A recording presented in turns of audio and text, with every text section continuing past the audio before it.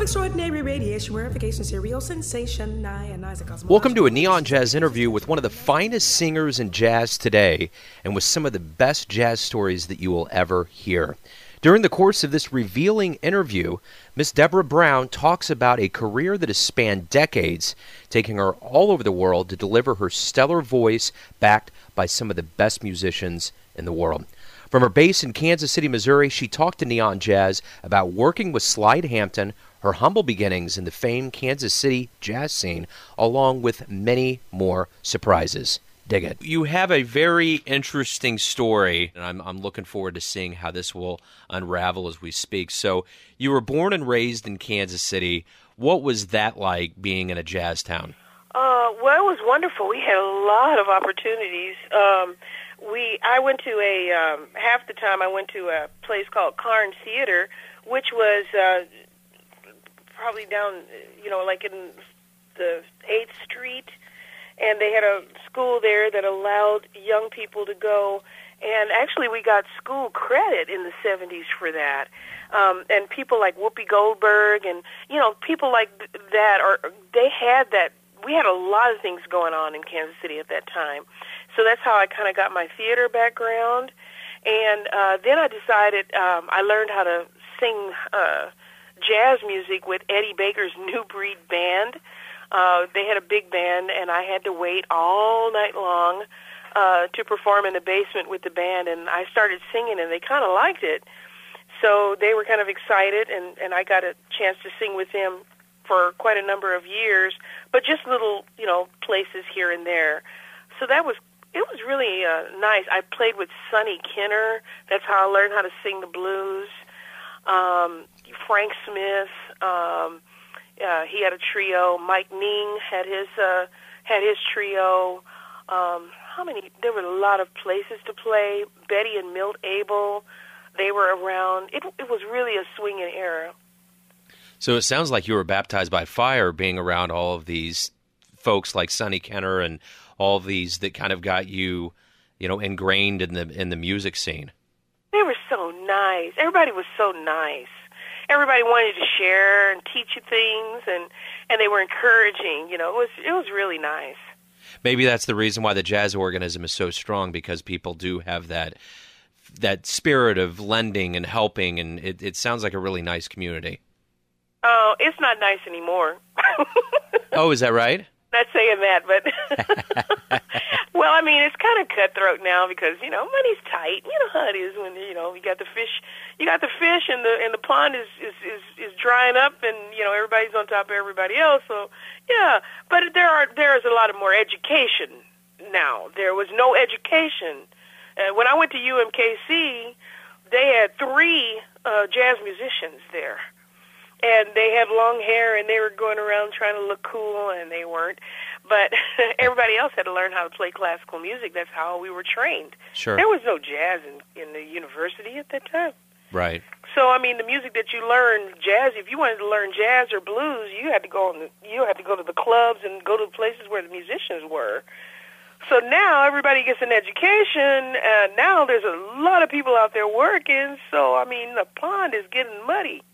But when no, it's not. I don't think it's not a lot of sharing going on, and there's not a lot of people that want to learn right now, especially in Kansas City, because everybody's trying to make a living. Right.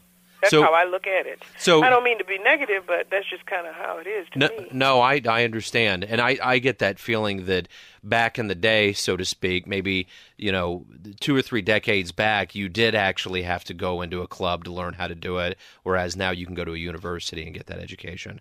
Right. We did stuff for free because we didn't. If we got paid, wow, really? We get money? It was kind of like that in those days. The musicians that I was playing with, it was all about the money. But, for people that were coming up like me, boy, if you slipped me a few bucks, I was like, really? I make money? We had to pay for $120 down at the top of the Hilton. That was my first, kind of professional job where I actually had a band. Sure. $120 a week. Wow. Was what I made. Wow, that's crazy. That was good money in those days. Oh yeah, absolutely. Let me and then I hired some musicians, and then I got I got the to manage all the money and pay the musicians. I've always wanted to pay the musicians a fair wage. So, Sure. And one of the first ones I hired down there was Everett Devan. That's great. Let me go. Hello? I'm here. I want to go back to the beginning of things when you started singing. Talk to me about your family. How did they influence you getting into music, and what kind of influence have they played on you? Well, I had a very clever mother. We came from lower middle class family, but my mom and my dad worked, and in order to keep us 5 kids out of trouble, my mother had to be very clever in how she promoted the things that we were interested in to make sure that we were not running around on the streets. And what she did for me was she heard that at a very young age I was interested in music and singing, and she had us, singing in a choir. She was a classical musician, so she was really one of the finest organ players I've ever heard. But she plays classical music, and so we were singing, Handel's Messiah. Just me and my sisters. We were like the Pointer Sisters in those days, but my other 2 sisters, they didn't take singing that seriously. But so it was a very musical family. Whenever anybody came to the house, I had to sing a song. My sister was really great at dancing, so she had to dance, and it was that kind of thing. That's what people did in those days. I'm not that old, by the way.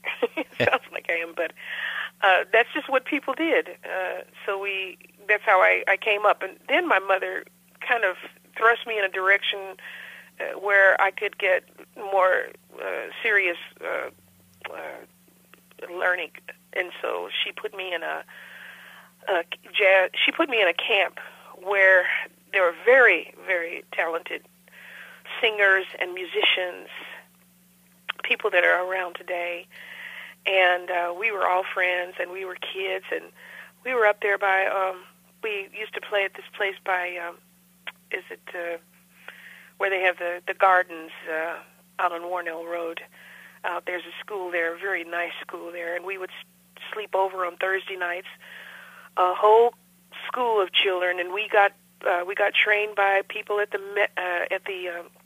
Midland Theater. The Lyric Theater Company were our teachers, our singing teachers, and the musicians were just fantastic musicians, and we had choirs, and it was really a very interesting upbringing. So my mother made sure that I got into programs like this, and there were a lot more programs for kids at that age than maybe there are now. I don't have children, but it just seems like there was a lot of things for us to do.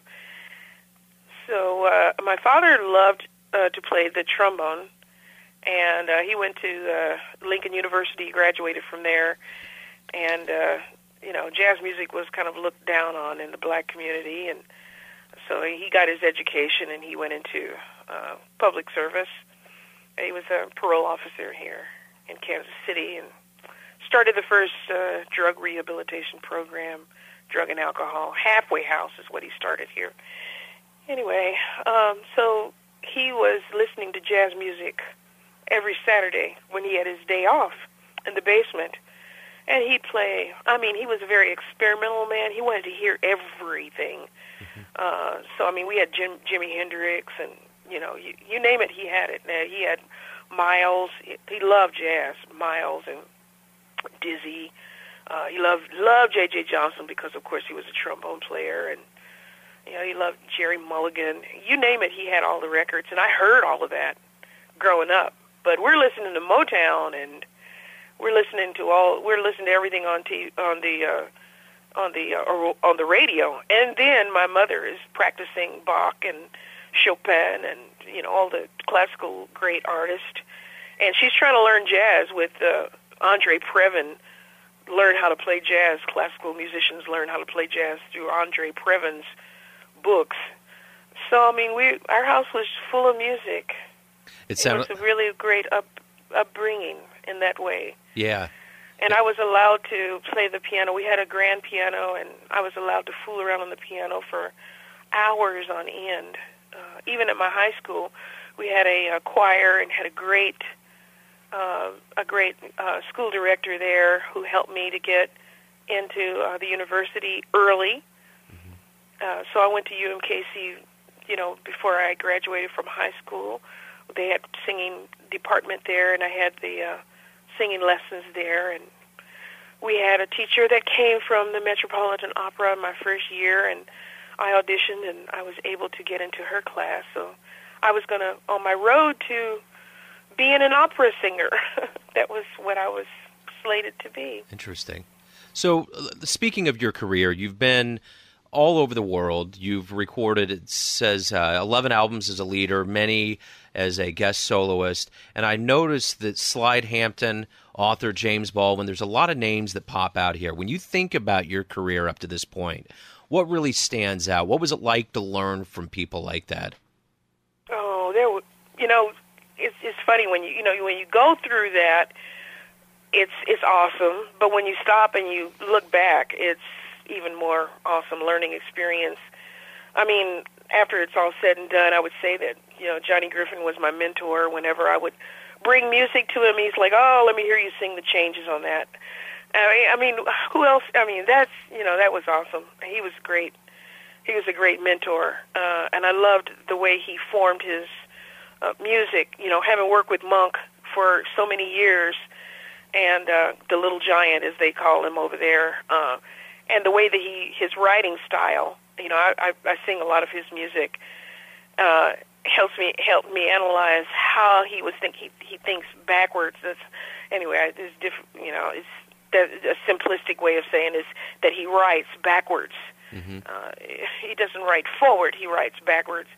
So that was a wonderful experience. But when I think about him, and I had made a record with him and Benny Bailey, Ed Thigpen, who used to play with Oscar Peterson Trio, Red Mitchell, who played with Sarah and Billie Holiday. I mean, all these guys in the studio together, and it was wonderful, absolutely. And then I was thinking about Dorothy Dunnigan was a great pianist, too. She could play absolutely everything, from boogie-woogie to, the classical greats, and she was wild. And she would look at me, and I would go to the dressing room after the concert, because I played in a lot of festivals, and she would be in the dressing room, and I would say, well, the band, what do you think about these guys? These are like local guys. And she would look at me and just shake her head like, nah. She was really tough on musicians, but there was a few that she really, really liked that she got along with, and she got along with Red Mitchell very well. And she and Red were in New York, and they were auditioning drummers for the upcoming date.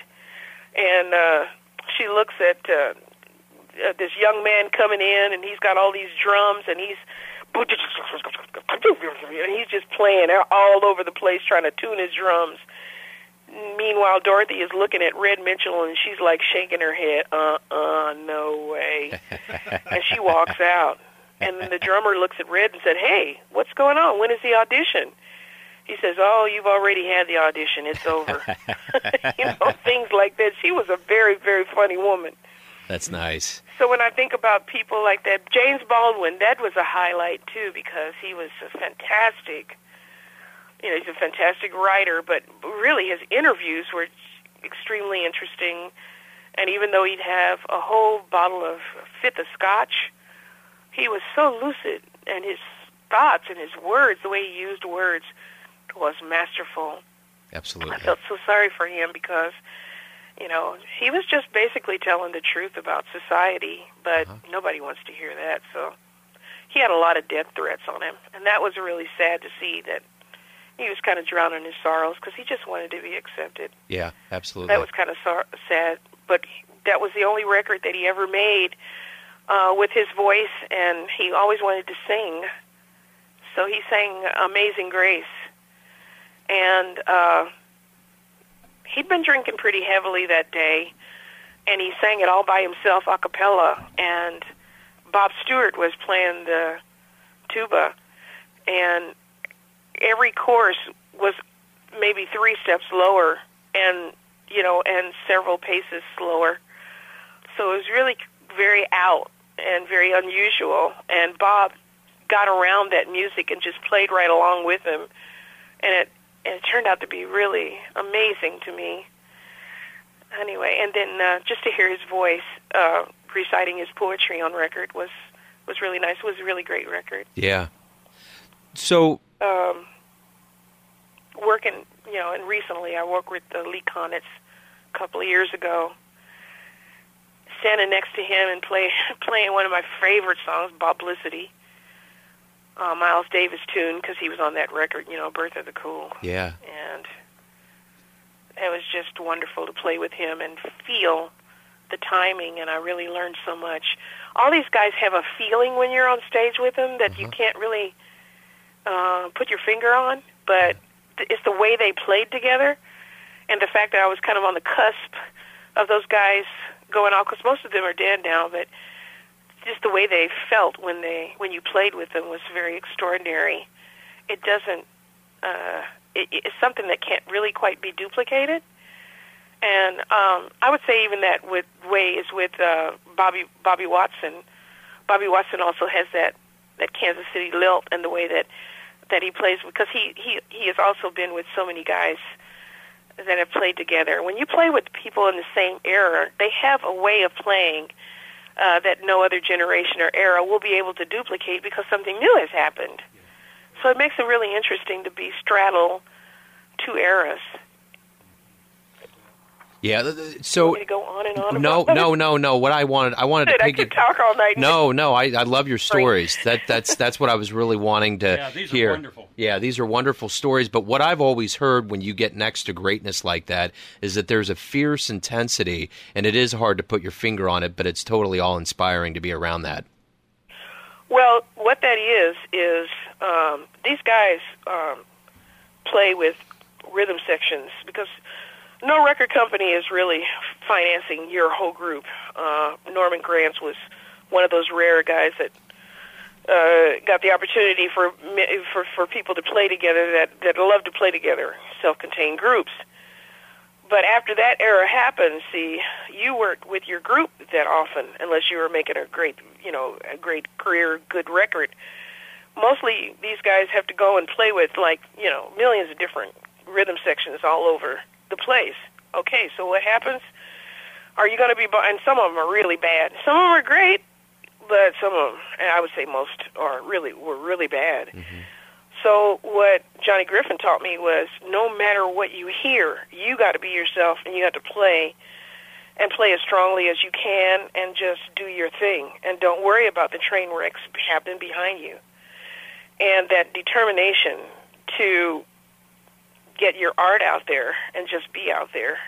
I mean, today a lot of groups would cringe to hear me say things like that, but if that's the way you have to make your living, and you can play your music that way, and you have originals that you have to present to the audience, you'll pretty much play with anybody in any circumstances in order for your music to be heard. And that's kind of how it was in those days, even though it's a little different now, and people suffer in order for their entire self-contained group to be on stage.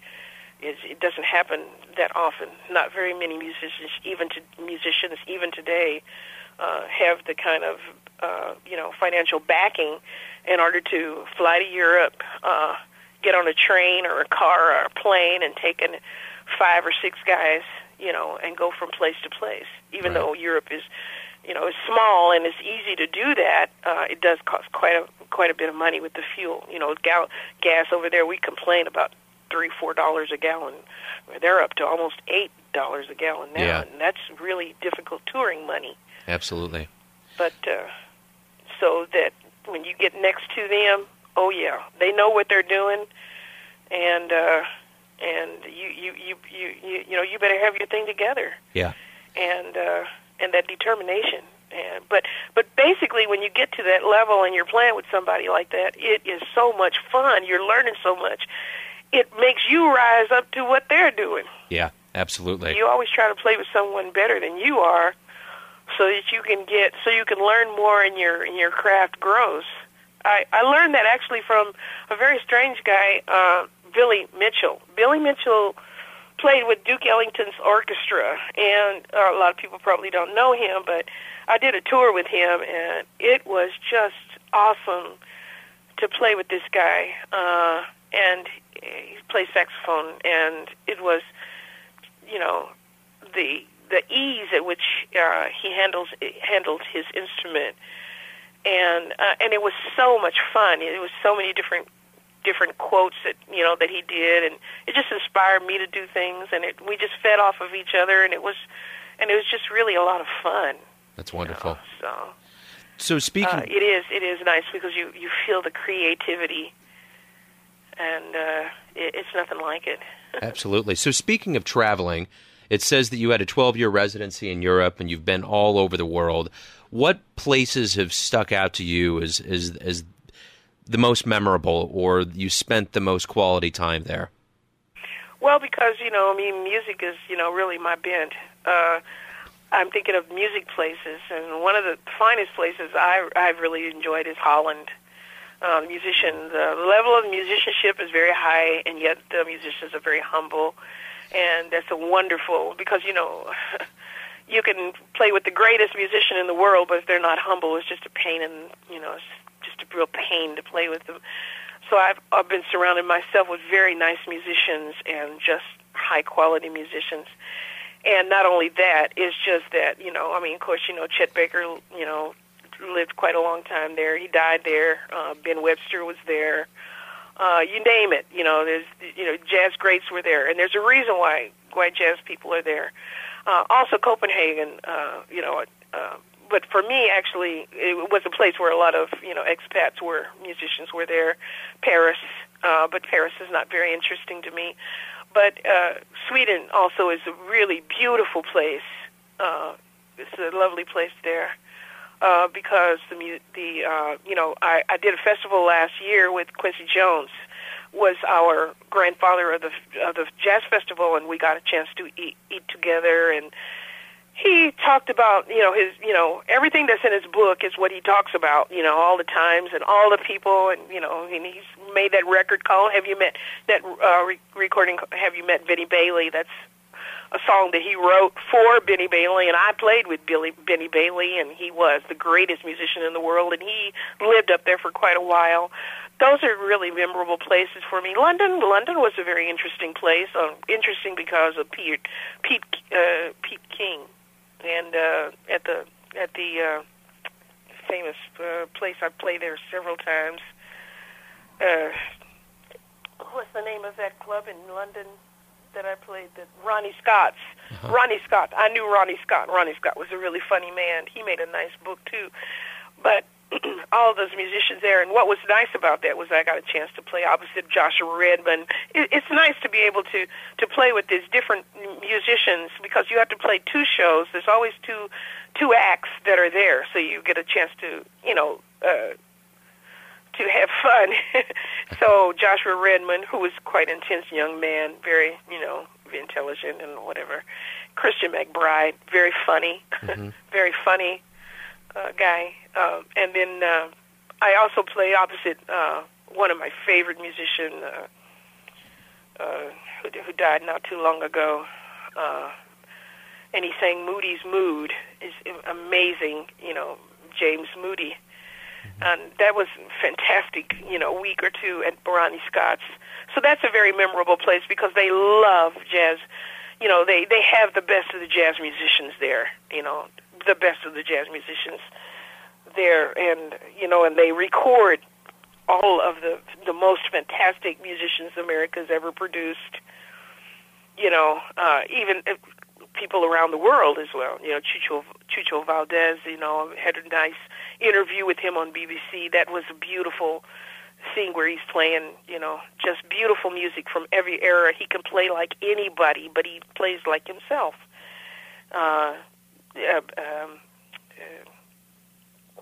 Anyway, I feel like I'm rambling. No, these stories are intriguing. I love it. They also did a fantastic program on James Baldwin, which I wish they would show those kind of things here in America, so America could really learn about our past. Yeah.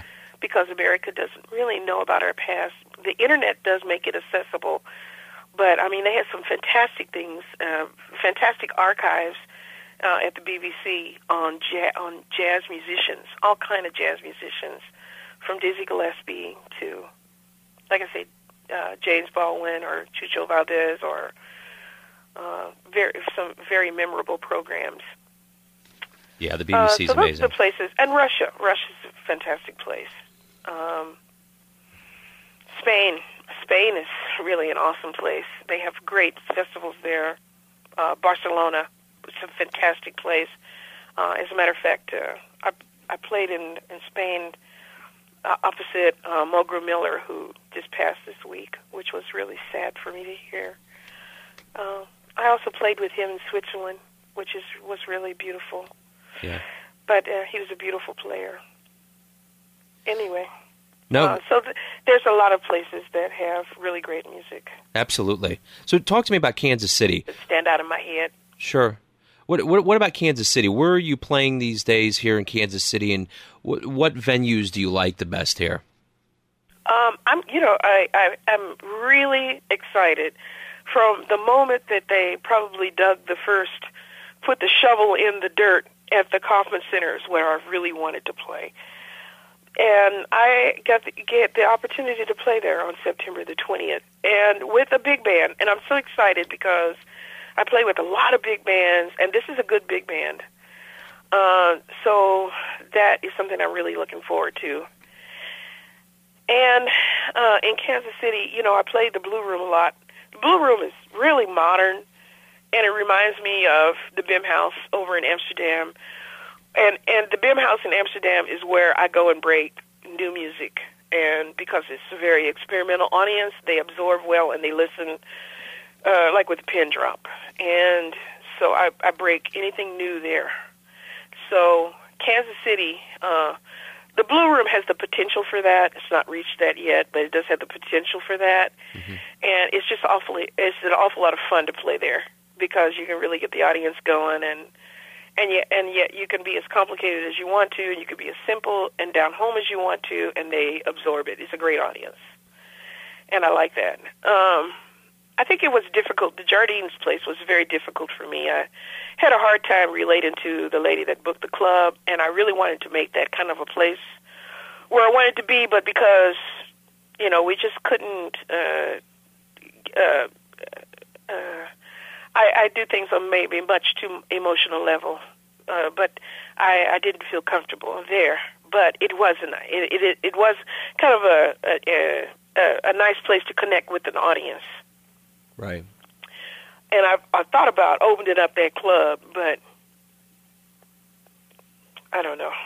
That's too complicated. But I would love kind of have a place called Deborah's without it being Deborah's. That'd be wonderful. But I don't know how to run a bar. Isn't that strange? Yeah. I do know how to make drinks, but I don't know how to run a bar. And I thought, okay,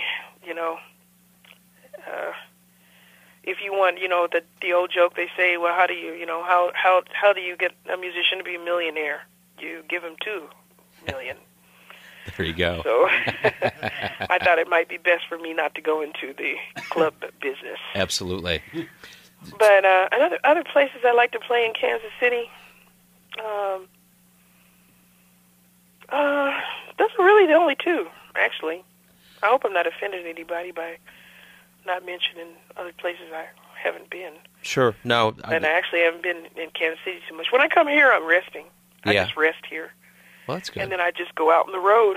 And I went out on the road every month last year. I took about 12 trips around the world and to Europe and stuff. And I'm just relaxing this half of and I start again in the summer. Wonderful.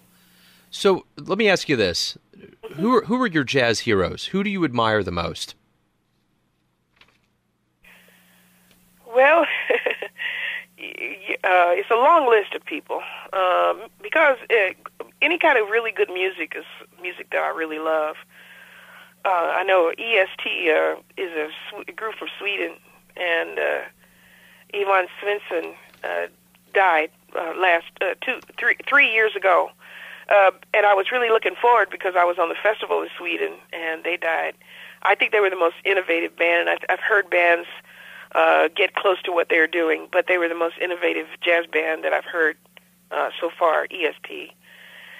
And and I love trumpet, and I love saxophone. So I love Bobby. Bobby's a beautiful player. We did some concerts in Spain this year, and just fantastic. And I love people that are gone, though. I really do. I love my Johnny Griffin and my Benny Bailey. I love them. And there's a lot of people I love. One of my favorites is Horace Parlan because of the feeling that I get with him. Horace Parlan played with Charlie Mingus, but he's made a lot of records with Archie Shepp. But he makes beautiful records by himself. Beautiful. It's this lovely kind of music, and swinging and hard blues. I could make a whole list for you because there's so many people I love. Love Nancy King. She's one of my favorite singers. She's a beautiful singer. Nancy Moreno. I love Diane Reeves. She's a beautiful singer. And I love some pop singers too. You know, right now I'm listening to Justin Timberlake's new record. I love that music. It's really nice. Yeah. And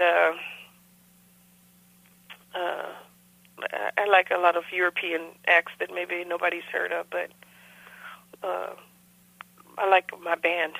I love all the people that I work with, and they're just excellent. I have different. I guess what people would say is I have different teams around the world that organize concerts for me, and I lend them my name so they can get the concerts easier. And we create music and make records.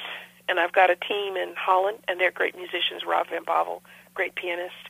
I've got a team in Sweden, Andreas Peterson, who's a great guitarist, and just everybody on every chair is beautiful. I've got a nice team in Russia, Yakov Okun, beautiful player that I think is doing some things here in the United States with what's that record company? That Dutch record company, that American record company that has all the Dutch people on it. Oh no, okay. Anyway, in any event, and Joris was a part of that. Joris Tapo was a part of that. In any event, I have another team that's in London and Spain. Stephen Keogh, lovely guy, lovely drummer, Irish drummer. So I don't know. I'm so absorbed in their music, I barely really get a chance to get toward others. So those are some of my top favorites, and I like a lot of different kind of music. Love Barbra Streisand. I think Barbra Streisand is a great singer. Yeah. And I can't think of anything. I like Olene Adams. She's a great singer. I like a lot of different people. That's wonderful. But for my jazz, I tend to like hard bebop. I love Charlie Parker and Hot Lips Page. Yeah. People like that from the past. I love that kind of music. Anyway, so that's some of my, just skimming the surface. It goes much deeper than that. Sure. So let's get back to you. I want to know what some of your short and long-term plans. You talked about kind of resting in KC before going on the road. What plans for albums and touring and festivals do you have coming up?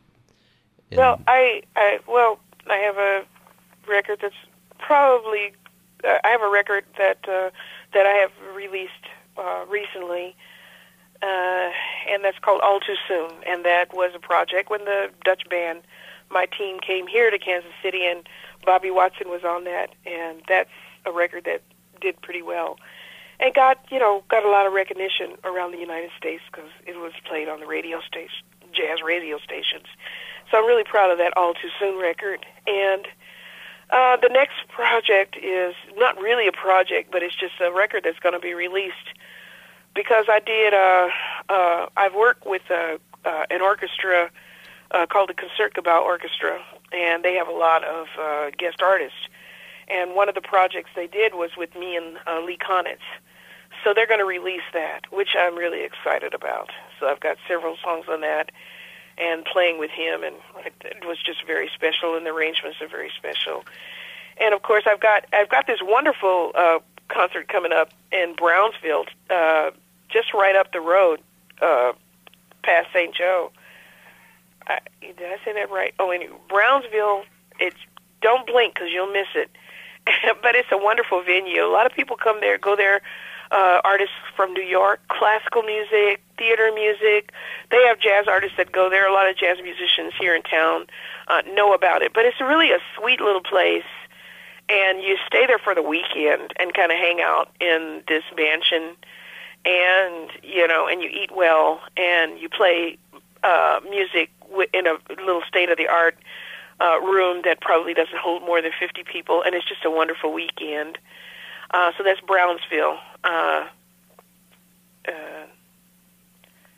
and that's in Nebraska, Brownsville, Nebraska. Yeah. And then I've got my, my concert on September the 20th with the orchestra, and I'm going. Then I have some concerts I have to do in Sweden with Andreas Peterson. That's the other team that I have in Sweden. And then I'm going to Thailand this year in the fall and work with my Dutch band there. We're opening up the Asian market, and so on and so forth. So that's what we're doing. Plans for the future: record. So I have a plan right now to record again. I was supposed to do it this spring, but I was so tired from all the traveling last year that I couldn't get my brain working. So I'm working on it now, new record, and I don't want to. I don't want to say what it is right now. Okay. But it's a theme record, and it's a record that nobody's ever done before, and I'm really excited about it. And it's going to be a mixture of American artist and Dutch artist. Wonderful.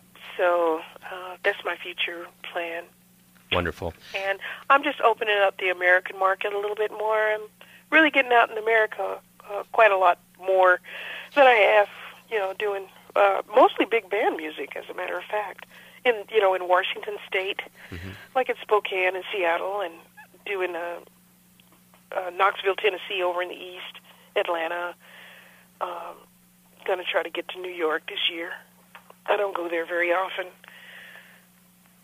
because I don't know why. Do you like New York? Those are my plans, and I'm excited about that. Do you like playing in New York? I'm not playing. I don't have anything planned, but I know I have to be there this year. I gotcha. Yes. But have you been there before and performed? Is it a place you like? I've never. I played at the Blue Room with Roger Kellaway and Jay Leonhardt, and I was reunited with Jay Leonhardt in a jazz festival just a few months ago. But I don't have any bookings there right now. Do you hear that? It sounds like somebody's trying to call me. Yeah, it sounds like someone's trying to beep through. Oh yeah, but well, I got a few more questions for you, and I'll let you free. Oh no, that's okay. Don't worry about that. Oh no, that's fine. I had a few more here, and my next question is: you have a very storied life, very rich tapestry of history here, and I got a question for you. At this point in your life, is there anything that you would have done differently? No, I never look back. I always look forward. Oh, no, I've had my life has been, I can say, I love my life. It's been frustrating when it was happening because of all the things I had to go through to get to break those barriers and boundaries that I needed to break in order to be able to become the kind of artist that I want so I could listen to myself. That was frustrating, but in a lot of hours, just working and practicing and, the records that I had to make, all the records I had to make in a day or two, but I wouldn't change a thing. It's been really exciting and really a lot of fun. So, no, my goodness, there would be nothing that I would change. Nah. Because, what happens is when people say things like that, you have to be at a point mentally in order to be able to absorb good things and bad things too. You have to be at a point mentally to be accepting of yourself and others. And if it's too soon, it doesn't work. If it's too late, you've got regrets. But I think everything happens in the order that it should happen. There probably were a lot of opportunities or things that I maybe didn't move on, but I have really enjoyed my life, and I've lived kind of strange. It's difficult to be in this business for any length of time, and I've been in this business almost 40 years, and I've always had work. I can't complain. I've always had work, and it's kind of unusual when people call and say, hey, can you get me a gig? I'm like, no, you have to live your own life and get your own gigs, because it's not like that. I can give you some phone numbers. You can call these people. I can go out there until I'm blue in the face, but life doesn't work like that. Yeah. Life just doesn't work that way. You got to get out, live, and then your path will be something completely different. No two jazz musicians, I believe, have the same path. So that's kind of the realizing that after so many years and accepting where you are in the jazz, life and the jazz hierarchy or whatever, wherever the jazz is. Mm-hmm. I just feel like, hey, look, I'm just trying to get the next gig. That's Sure. how I look at it. So in 40 years in the business, and one that is well-versed in storytelling, tell me the best story that you've ever encountered or experienced on the road. Oh, the best? I'll tell you a story. How's that? That's wonderful. I don't know about the best.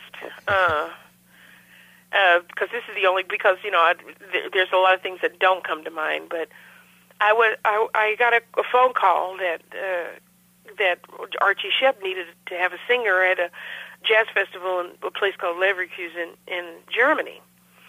So I love Archie Shepp. I always go see him with Horace Parlan because I love Horace. And I like the band. It's always an adventure. So I thought, okay, great, I'll play with the band. So I get it, and I was really tired, but I took it anyway. And then we drove all the way over to Germany, and we got there, and we got there just in time to have a little rehearsal. And rehearsing, and with his band doesn't even make sense, but we did it anyway. And so he's telling me when I'm supposed to come on. He says, now when you hear this line, and it goes like this, when you hear this line, shoo-doo-doo-doo-bop-bop, he says, now I'm going to do that a couple of times. When you hear that, you know that the song is going to end and you're on next. I said, okay, that's fine. And so we're going to hit it with this song. We're going to do this blues number, and you just do some blues things. I'm like, okay, whatever. And so he says, and then you're going to hit it with this nice, beautiful ballad, and then we're going to do this, and we're going to do that and that and then. Okay, fine. Everybody rehearses. We get on stage, and Archie plays this blowing saxophone solo for like 45 minutes. I mean, okay, maybe I'm exaggerating, 43 minutes. And I'm going, okay, am I ever going to go on? So finally he gets to this place where he's going,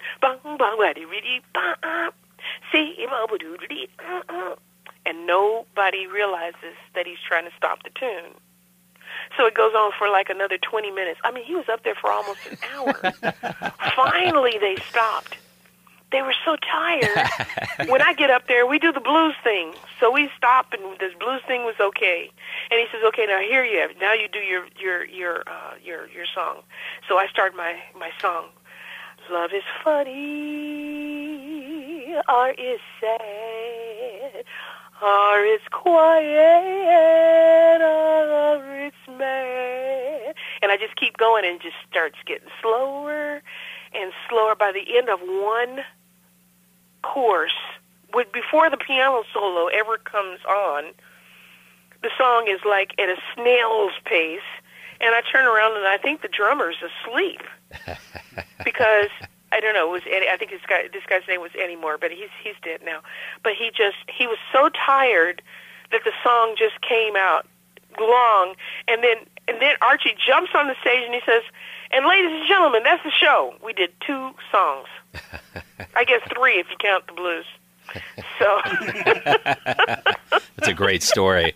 That's my experience singing with Archie Shepp, and I just thought that was hilarious. That's I mean, awesome. At the time, it was like really very, very stressful, and I was trying every trick in the book in order to make this ballad not seem like it was going slower and slower and slower without, turning around like the typical singer, pick it up, pick it up, pick it up. So That's a great story. that was I guess that's one of my little horror stories. I've got lots of those. Oh, I'm sure. But that's the one that comes to mind. That's wonderful. So what was it like to give your autograph out for the first time?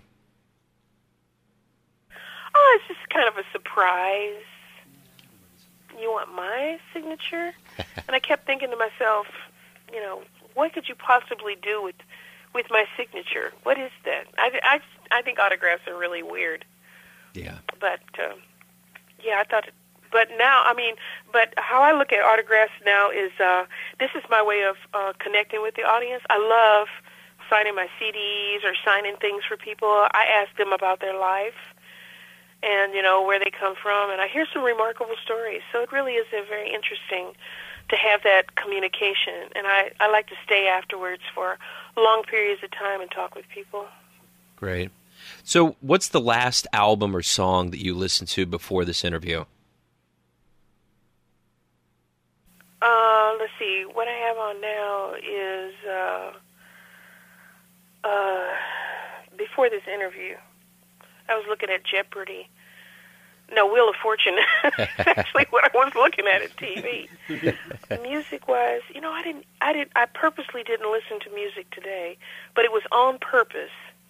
But listening to Dexter Gordon right now. Wonderful. Cool. Very cool. Yeah. Deborah, you're a fascinating person. I had no idea where the road was going to go, and it winded and went. And I hope it wasn't too boring. No. This is going on and on.